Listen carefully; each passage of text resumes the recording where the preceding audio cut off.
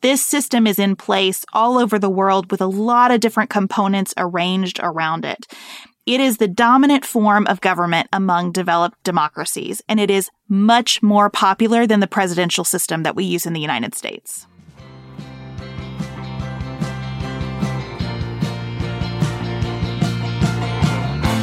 This is Sarah. And Beth. You're listening to Pantsuit Politics, the home of grace-filled political conversations.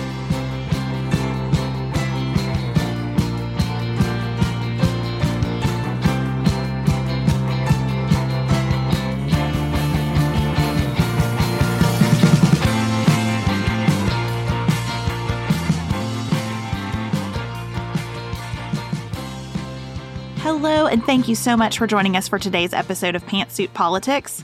One of our core values is curiosity, and one way that we try to prioritize curiosity is through our 5 Things episodes. Today, we're going to talk about the 5 things you need to know about parliamentary systems, and next week, we'll follow up on this discussion by talking about the snap election that just took place in Canada and the upcoming election to replace Angela Merkel as chancellor in Germany. Because most of our listeners are here in the United States with us, we felt like this would be a good time to level set on the differences between these elections and our presidential contest. And we also know that many of you are listening in countries that use parliamentary systems, and we welcome all of your notes, additions, and challenges to what we share today, and we'll be sure to share your feedback. We try to keep our 5 Things episodes short and shareable. This is a difference from some of our other episodes in terms of the short piece. We tend to steer clear of too much opinion in these episodes because we know that there are teachers using them in their classrooms and company leaders sharing them with employees, and we so appreciate that and want to honor it. We are really trying to today share our research with you here, raise some interesting questions, and then you'll hear more of our opinions when we follow up next week. Before we dive into parliamentary systems, it's an exciting time for us here because our fall book club boxes are rolling out. The theme of this box, which we felt was appropriate for the approaching holiday season, is connection. The boxes will include Help Thanks Wow, The 3 Essential Prayers by Anne Lamott, Tribe on Homecoming and Belonging by Sebastian Junger, The Deal of a Lifetime by Frederick Bachman, plus Anne Bogle's My Reading Life Journal. It's such a good box, you guys. It's a really good one. Anne's reading journal is phenomenal. It's so good. Like, you listen, you hear reading journal and you think you know what it is. And let me just emphasize, you do not understand what it is. It is so much more than just a place to write down the books you've read.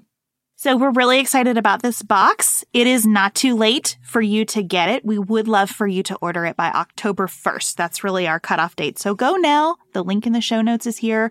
You can go to our website, to the book club page, click on the menu and choose book club for more information. But we would love for you to join us in this great reading.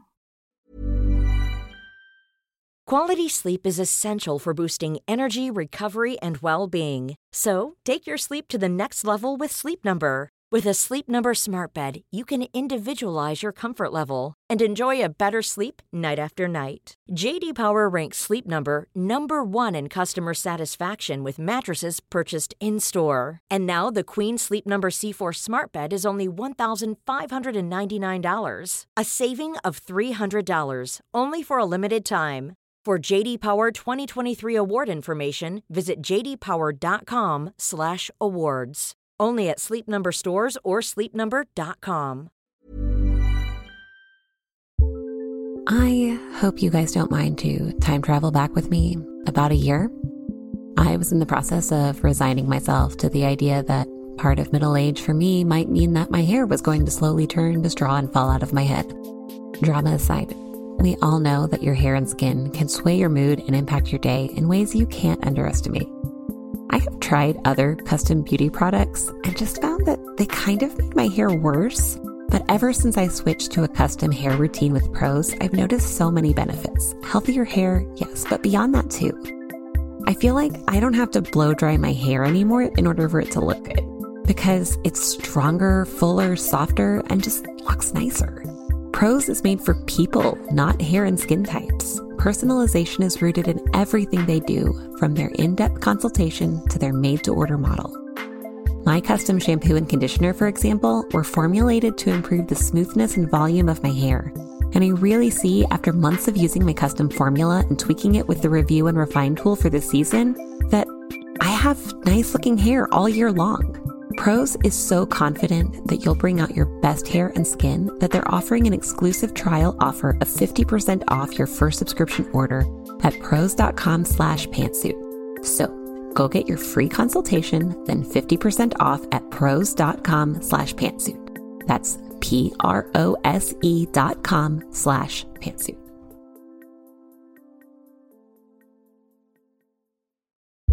Traditionally, financial planning advice is either only for those who are already wealthy or salespeople calling themselves financial advisors who say they'll give you free financial advice but really just sell products to earn commissions. Fearless Finance takes a dramatic departure from either of those traditional models. Their entire business is built on making financial advice accessible and affordable because we know that financial literacy, stress reduction, and financial security are critical to overall well-being. I'm a little bit obsessed with Elizabeth, our Fearless Finance advisor. I've had an array of advisors in the past who answered questions like, should we be spending less on this, with evasive answers like, it depends on your priorities. Not Elizabeth. She answers with actually helpful guidelines. You're spending more than the average family of 5, or I'd like to see this increase by 6%. Thank you. This is Fearless Finance's mission, to make advice affordable and accessible. You meet with your planner virtually and they charge you by the hour. You only pay for the time you use down to a quarter hour. Their planners meet with you where you are on your financial journey, no judgment. Visit fearlessfinance.com today. You can chat with a planner for free to make sure it's a good fit, and you'll get $50 off your first planning meeting when you use the code PANTSUIT. That's fearlessfinance.com and use code PANTSUIT for $50 off your first planning meeting.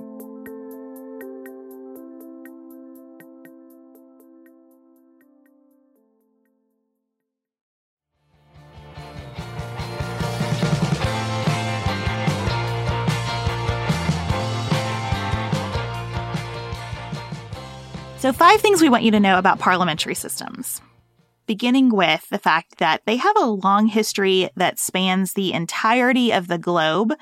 And there is a lot of debate about where the first parliamentary system was used. Scholars see evidence of the kind of democratic governance that parliaments are supposed to facilitate taking place under a king back in ancient Mesopotamia and ancient India. There are other scholars who quibble with that, and they say this was really like an oligarchy. But we do want to give credit beyond the UK, which tends to get the credit for beginning parliaments. Ancient Athens also gets a lot of credit as the cradle of democracy, but it's important to remember that was not a representative form of government, and parliamentary systems are really about representation.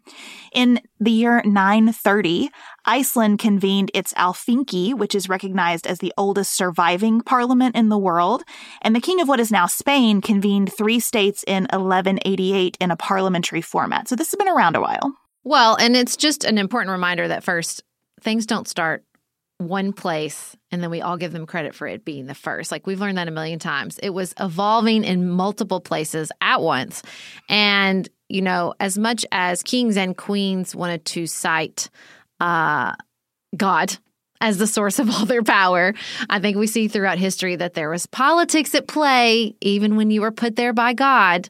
And that's where you see these consultations, these groups that were the real beginnings of parliamentary systems, as we're going to talk about in the UK. But it won't surprise the French speakers to hear that the word parliament comes from parler, which means to talk. Also, is it ringing any social media bells? Remember Parler, the conservative app? I do. It's parlay, right? Parlay is how you say it in French. And I love that the social media app went with Parler as well. Like, I think, right? Oh, to talk. They're talking over there. The word originally described after-dinner discussions among monks. And in 1239, an English monk, Matthew Paris, used the word to describe a council meeting with earls and barons. And later it was used to describe a meeting called by Pope Innocent IV in France that resulted in Emperor Frederick II being deposed and excommunicated. That was quite a talk. And so then in Great Britain, we saw King Edward I doing exactly what you talked about, Sarah. He convened these joint meetings of basically the clergy and the economically powerful to come together to solve problems that weren't being solved in the courts. And that led to the development of the model parliament in 1295. And some historians say this is really where we got our first representative parliament that set the stage for what we see in countries today. The lords in this group would debate in one chamber, and the knights and the burgesses in another, and the king and his council would be there to bless what they had decided. By the 1400s, you had monarchs reliant on these types of parliaments to make the laws. You rarely got just proclamations from the monarchs themselves. Well, because they needed cover. They needed political cover because, again, even if you're put there by God, things get a little rough. People were getting, forced out. You had family members creeping around all the time trying to undermine you. So this evolution makes a lot of sense to me. And this history is helpful to understand because that evolution was flexible and it can fit into a lot of different countries and a lot of different cultures depending on what those political needs were. Generally, when we're talking about a parliamentary system, we mean that a legislature is the most powerful branch of government. And the line between the legislature and the executive tends to get a little blurry. Usually a prime minister and a cabinet is what we're talking about when we're talking about that executive branch. Now, we said courts, which is confusing when you talk about that medieval evolution because you also had the courts with like the ladies and lords in the royal court. But the judiciary, as in how we usually use the word court today, usually resolves disputes surrounding laws. But in many parliamentary systems, the judiciary does not have the kind of authority and power you see in U.S. courts, which have the power to exercise judicial and constitutional review of legislative acts. So we don't see those powerful judiciaries in parliamentary systems the way we do in the U.S. So today, zooming forward from the Middle Ages and before, parliamentary systems are used in at least 51 countries. It is hard to get an exact count because it is such a flexible form of governance. There are parliamentary democracies like you see in Australia, and federal parliamentary republics like Ethiopia, and federal parliamentary democracies like Canada, self-governing parliamentary democracies like the Cook Islands, parliamentary constitutional monarchies like the UK, federal parliamentary constitutional monarchies like Malaysia, and parliamentary democratic dependencies like Bermuda. And I don't mean to give you that list to just kind of make everyone's eyes glaze over, but to show that this system is in place all over the world with a lot of different components arranged around it. It is the dominant form of government among developed democracies, and it is much more popular than the presidential system that we use in the United States. And because there's such variety, we're going to have to talk about parliamentary systems in a very general way. Please understand that there will be nuances and exceptions for almost everything we discuss, and you can even hear it in that list Beth just gave. The goal here is to help those of us who don't live in countries with a parliamentary system to understand the structure enough to understand what's coming up in the news. So the second thing you need to know is that, as Sarah said, the key feature of a parliamentary system is legislative supremacy. We have a tendency, I think, in the United States to analogize a prime minister to our president. Those are extremely different roles with extremely different powers, and the power in a parliamentary system comes from the legislature, not the people directly. That's what it means when you hear talk about people forming a government. The political party with a majority of seats in the legislature, so the people select the legislators, and then the legislators, through their parties, choose the prime minister and the prime minister's cabinet. Now, we got a question about how party leaders are chosen. That really depends on the country and the party. In most places, the parties themselves have their own rules for how they conduct leadership elections. Well, and it's like the media coverage, especially places like UK, it is confusing. Like you see their election and the way it's covered, especially in the United States, is like a presidential election. Like, well, here's the prime minister for this party. Here's the prime minister for this party. Who's going to win? But that's really not the process that's involved. And I think with global leadership and with NATO and G7, and they're all standing up there on the stage side by side. And so you're like, no, they're the same, right? But no, it's a very, very different system. In the U.S., the president derives power from the Constitution. In a parliamentary system, the executive, aka usually the prime minister, derives power and legitimacy from the legislature itself. And that means that we do not have the kind of check and balance system that we have in the United States. The executive branch is not a check on the legislative branch or vice versa. The roles are intertwined. The prime minister and the cabinet serve as long as the legislature has confidence in them. And when it doesn't, then they don't anymore.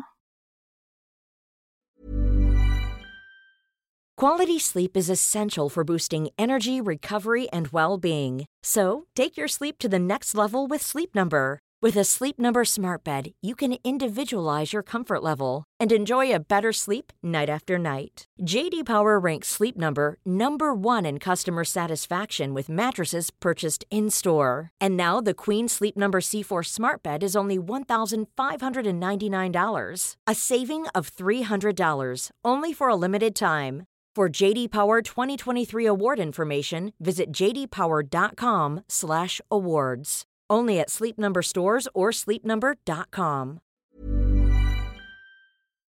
This show is sponsored by BetterHelp. My son Oliver is almost 2.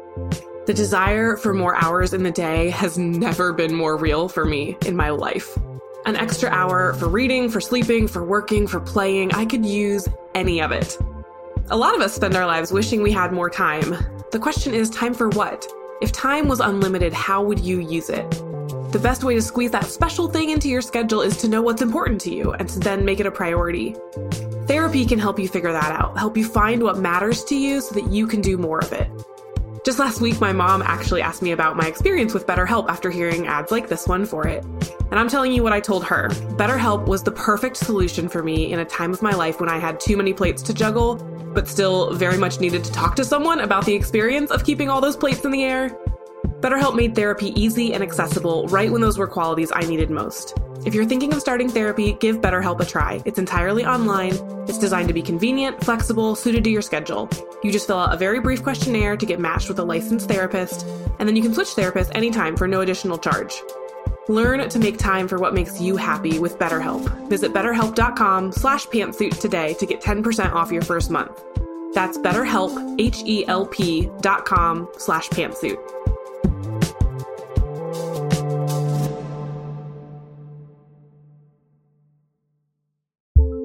We use our phones for everything at this point, but did you know that you can use it for some sexy me time? Don't worry, your fantasies are safe with Dipsy. Just don't forget to use your headphones.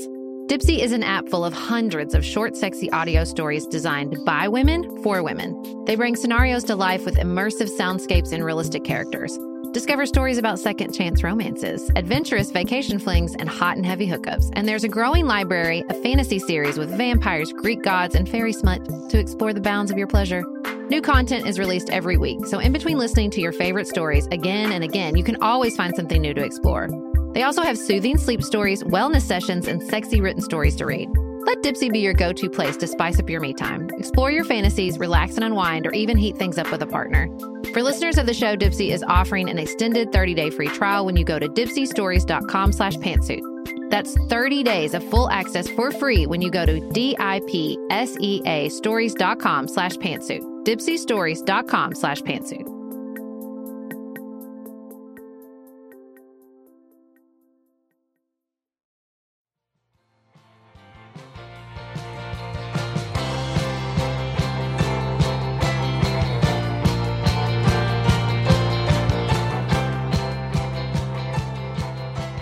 So parliamentary countries often have many parties. So if the parties play such a central role in electing the prime minister, then what the parties are and how many there are is pretty important. So sometimes voters will elect their legislators, and there won't be a clear majority party. And when you have that result, it's called a hung parliament. Two things can happen. So the party with the most votes recruits smaller parties to work with them until they have a majority. And through negotiations, you might be able to form a government with a coalition government. We hear that a lot, right? Or a minority government forms. The winning party doesn't have an absolute majority, but goes forward anyway, and it's a really fragile situation. And we've been seeing that play out across the globe many times, particularly in Israel. We saw over and over that Netanyahu's party would get the most votes, but didn't have a majority of seats in the parliament. And so they were going back and forth until they could find the coalition in order to get the majority. You also saw that in Canada, the snap election, where Justin Trudeau's party was trying to get to a majority. And so this is a really important part of the process. Now, there are countries, somewhat confusingly for those of us in the United States, that have presidents alongside the prime minister and the cabinet or some other form of head of government. There can be a monarch in the picture, as we're kind of accustomed to in the UK, but there can also be a president. In those countries, the president does tend to be elected directly by the public, and usually that person is going to be focused on the kinds of things that our Secretary of State does in the US, national security, foreign policy. Again, it varies widely across the world, but just hearing that there's a parliamentary system does not exclude the possibility of the president. It should just have those of us in the U.S. thinking, okay, well, I need to know more about what that person's role is. Well, and then you have Vladimir Putin coming in and being like, I'm the prime minister, I'm the president, I'm the prime minister, I'm the president. I'm going to flip around all the power here until I can just keep staying to make it extra confusing for the rest of us. Okay, so the third thing we want you to know is that parliamentary systems depend on strong parties and accountability. Forming a government, as we've seen in Israel and other places, can be really difficult, but once it's formed, it's usually a very effective and responsive form of government. In most parliamentary systems, it is very rare for individual members of parliament to break with their party, and the minority parties have almost no power. They object to absolutely everything, and the majority or the coalition government just goes on with what it wants to do. They just barrel forward and ignore the minority party. And the majority party has to do that, cognizant of the fact that if an individual minister in some systems receives a no-confidence vote, that minister has to resign. And usually if the prime minister receives a no-confidence vote, the whole government has to resign, and you'll get a new election. So let's talk about snap elections, which are called before a scheduled election.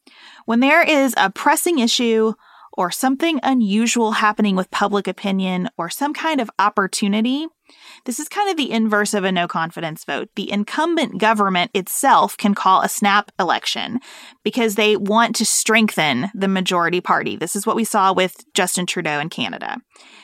And sometimes that works, and it often happens that it backfires on the incumbent. And so we'll talk more about that next week. But if you're thinking about the ways that a government can dissolve in a parliamentary system, you can have a no confidence vote where the opposition is trying to take that government down, or a snap election where the existing government is saying, we think we can be stronger going forward.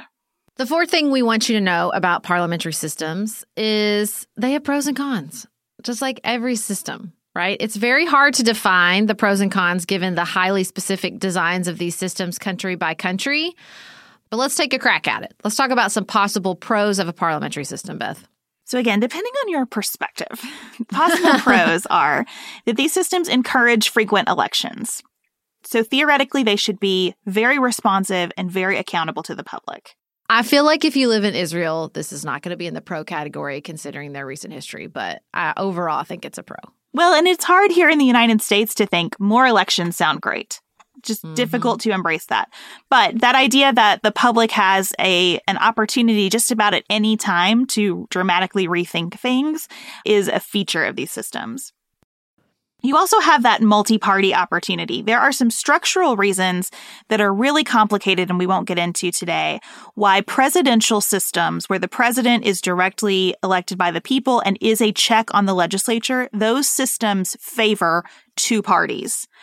Parliaments favor multiple parties. And so you have the chance for more people to participate in government, and that tends to increase cooperation and compromise, so you see less polarization in these systems. It's so interesting because the emphasis on coalition is sort of in opposition to our idea of bipartisanship through the lens of majority-minority. So like what we said, right? They're not working with a minority party or parties at all, almost ever, but they are working in a coalition, which I think is an interesting way to sort of view that polarization or no polarization. I mean, I think you can look at Britain and there's a lot of people who are going to say, oh, we have polarization. It's just a different kind. Mm-hmm.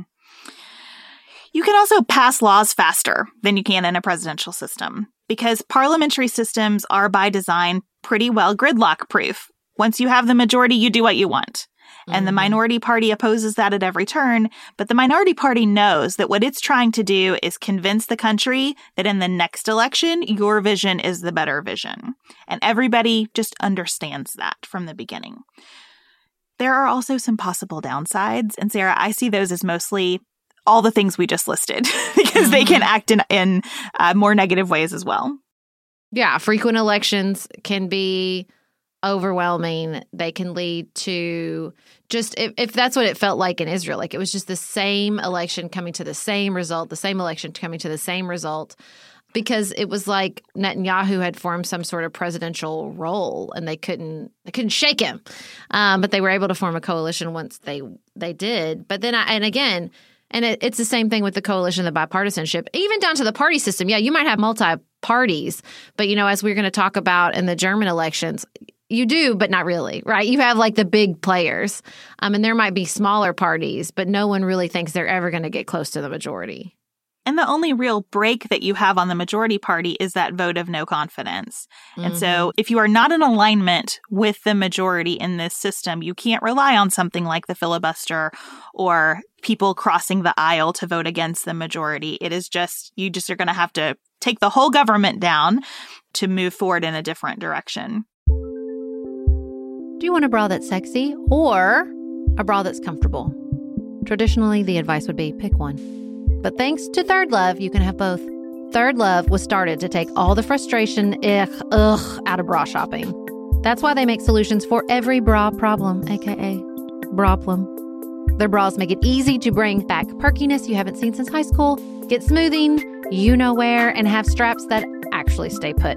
Designed at their headquarters in San Francisco and made from premium materials, they put every style through hours of wear testing on real women, including themselves, before it's given the stamp of boob approval. Comfort and support are guaranteed. Plus, whether you're a double A or an H cup, their virtual fitting room will help you find your perfect fit fast. They even invented half cups. No more feeling stuck between 2 cup sizes that don't fit. It's time to get your problems solved. Visit thirdlove.com and get $15 off your order with code PODCAST15. That's code PODCAST15.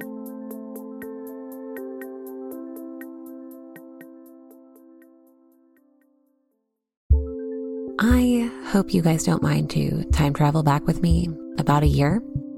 I was in the process of resigning myself to the idea that part of middle age for me might mean that my hair was going to slowly turn to straw and fall out of my head. Drama aside, we all know that your hair and skin can sway your mood and impact your day in ways you can't underestimate. I have tried other custom beauty products and just found that they kind of made my hair worse. But ever since I switched to a custom hair routine with Prose, I've noticed so many benefits. Healthier hair, yes, but beyond that too. I feel like I don't have to blow dry my hair anymore in order for it to look good, because it's stronger, fuller, softer, and just looks nicer. Prose is made for people, not hair and skin types. Personalization is rooted in everything they do, from their in-depth consultation to their made-to-order model. My custom shampoo and conditioner, for example, were formulated to improve the smoothness and volume of my hair. And I really see, after months of using my custom formula and tweaking it with the Review and Refine tool for this season, that I have nice-looking hair all year long. Prose is so confident that you'll bring out your best hair and skin that they're offering an exclusive trial offer of 50% off your first subscription order at prose.com/pantsuit. So go get your free consultation, then 50% off at prose.com/pantsuit. That's prose.com/pantsuit.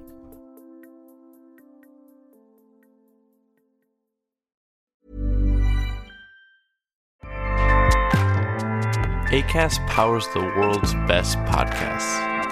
Here's a show that we recommend. Hey guys, welcome to Giggly Squad, a place where we make fun of everything, but most importantly, ourselves. I'm Paige DeSorbo. I'm Hannah Berner. Welcome to the squad. Giggly Squad started on Summer House when we were giggling during an inappropriate time. But of course, we can't be managed. So we decided to start this podcast to continue giggling. We will make fun of pop culture news, we're watching, fashion trends, pep talks where we give advice, mental health moments, and games and guests. Listen to Giggly Squad on Acast or wherever you get your podcasts. Acast helps creators launch, grow, and monetize their podcasts everywhere. Acast.com.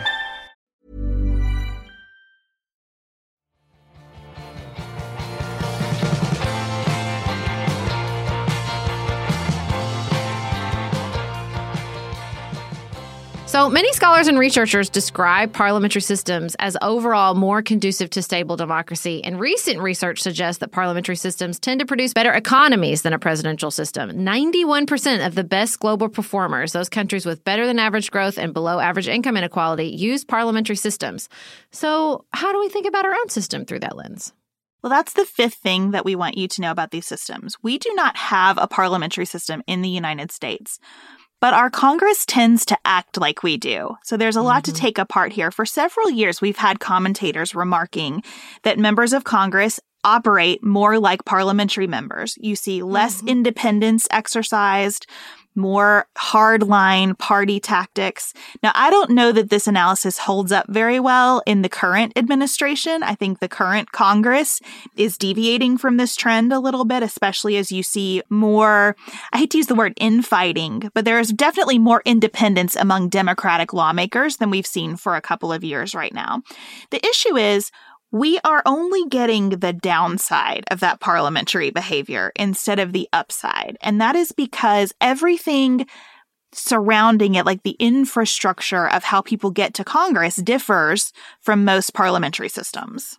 We still have winner-take-all single-member districts with way too few people in Congress than most parliamentary systems. Look, this is the meat and potatoes for me. We just have too few people in Congress. I think we have too few people in state legislatures for what it's worth as well. In many countries where you use a parliamentary system, you have proportional representation. If a minor party's candidates receive 4% of the votes, they get 4% of the seats. Obviously, that is not the case in the United States. We also have a really unique campaign finance system in that it's a real free-for-all here compared to other countries. I read an article where a scholar was being interviewed and she was asked, can you think of a comparable campaign finance system to the United States in any parliamentary country? And she said, can't. Not sitting here today, I cannot think of one. So it's very, very different. And we have all of these breaks on the majority party. You cannot govern with just a majority in the United States. We have a president with veto power. We have a filibuster. We have a court system that can declare your laws unconstitutional or say that you exercised your authority improperly. So you must have some cooperation outside of your party in the United States to get anything done. And Sarah, I thought it might be interesting here to just think about if we were in a true parliamentary system, I don't think we would ever have a conversation about the debt ceiling. It would just pass and move on. Move on. I mean, I don't think it's a fix-all. I had a college professor who definitely presented parliamentary systems as the solution to all that ails us in America. But I don't want to do that thing that we tend to do that leads to such a harmful consumption of the news, which is to think like, well, if somebody's out there doing it perfectly and if we could just get there, it would be so much easier. And that's not the case. I think that's right. And I look at our Congress and don't today think, well, I wish that Congress was taking more power and authority over foreign policy, for example. I do think it would be interesting to see what our Congress looks like in a system that doesn't allow Congress to skirt so many issues. I mean, that's the big problem right now. Because you can't govern with just a majority in our Congress, a lot of members of Congress have kind of vocally given up on trying to do real legislative actions, and they see their roles as more communications, more sort of public relations. And I don't think a parliamentary system would allow that. There's a really interesting thought experiment from 2018 in the New York Times that we'll link in the notes, imagining what it would look like in the United States if we had a parliamentary system with proportional representation in how we elect members. They imagined that we would have a center-left party that's socially liberal and fiscally moderate.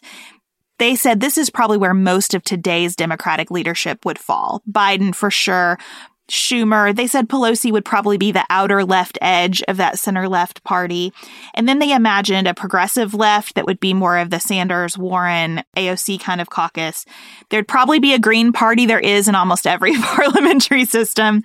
And then they imagined like a MAGA party that has this strong opposition to immigration and favoring a strong military and low taxes and very, very, very traditional values.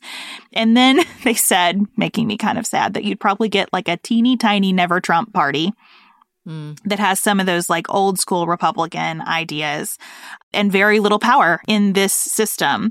So I thought that was interesting to just look at. I think some of those dynamics have changed since 2018, but that still seems like a fairly good representation to me of how it would break down in a parliamentary system. Well, I feel like the Democratic Party does a lot of coalition building more than the Republican Party. The Republican Party, I wish did a little more of that coalition building. I wish looked at the lay of the land and said like, no, well, the MAGA Party, we need to give them proportional power to their support instead of feeling like circling the wagons about whatever they think is the winning campaign strategy.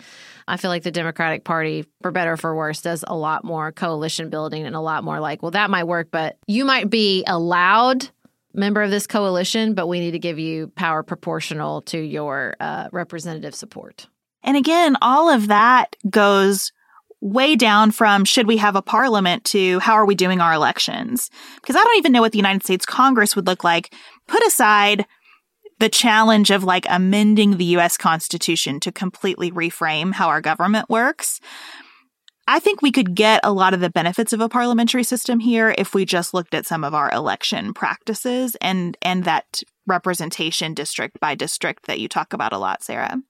Well, thank you so much for joining us today. As we mentioned at the top of the show, we announced the 3 books in our final book club box of the year this week. That information has gone out on social media and to our premium members. It'll be on our website soon. So if you want to get news like that, make sure that you are plugged into those communities. And if you aren't already an Extra Credit Book Club subscriber, we would love to have you reading with us. Just follow the link in the show notes. Get signed up before October 1st so you don't miss this very special box. We'll be back with you here next week. Have the best weekend available to you.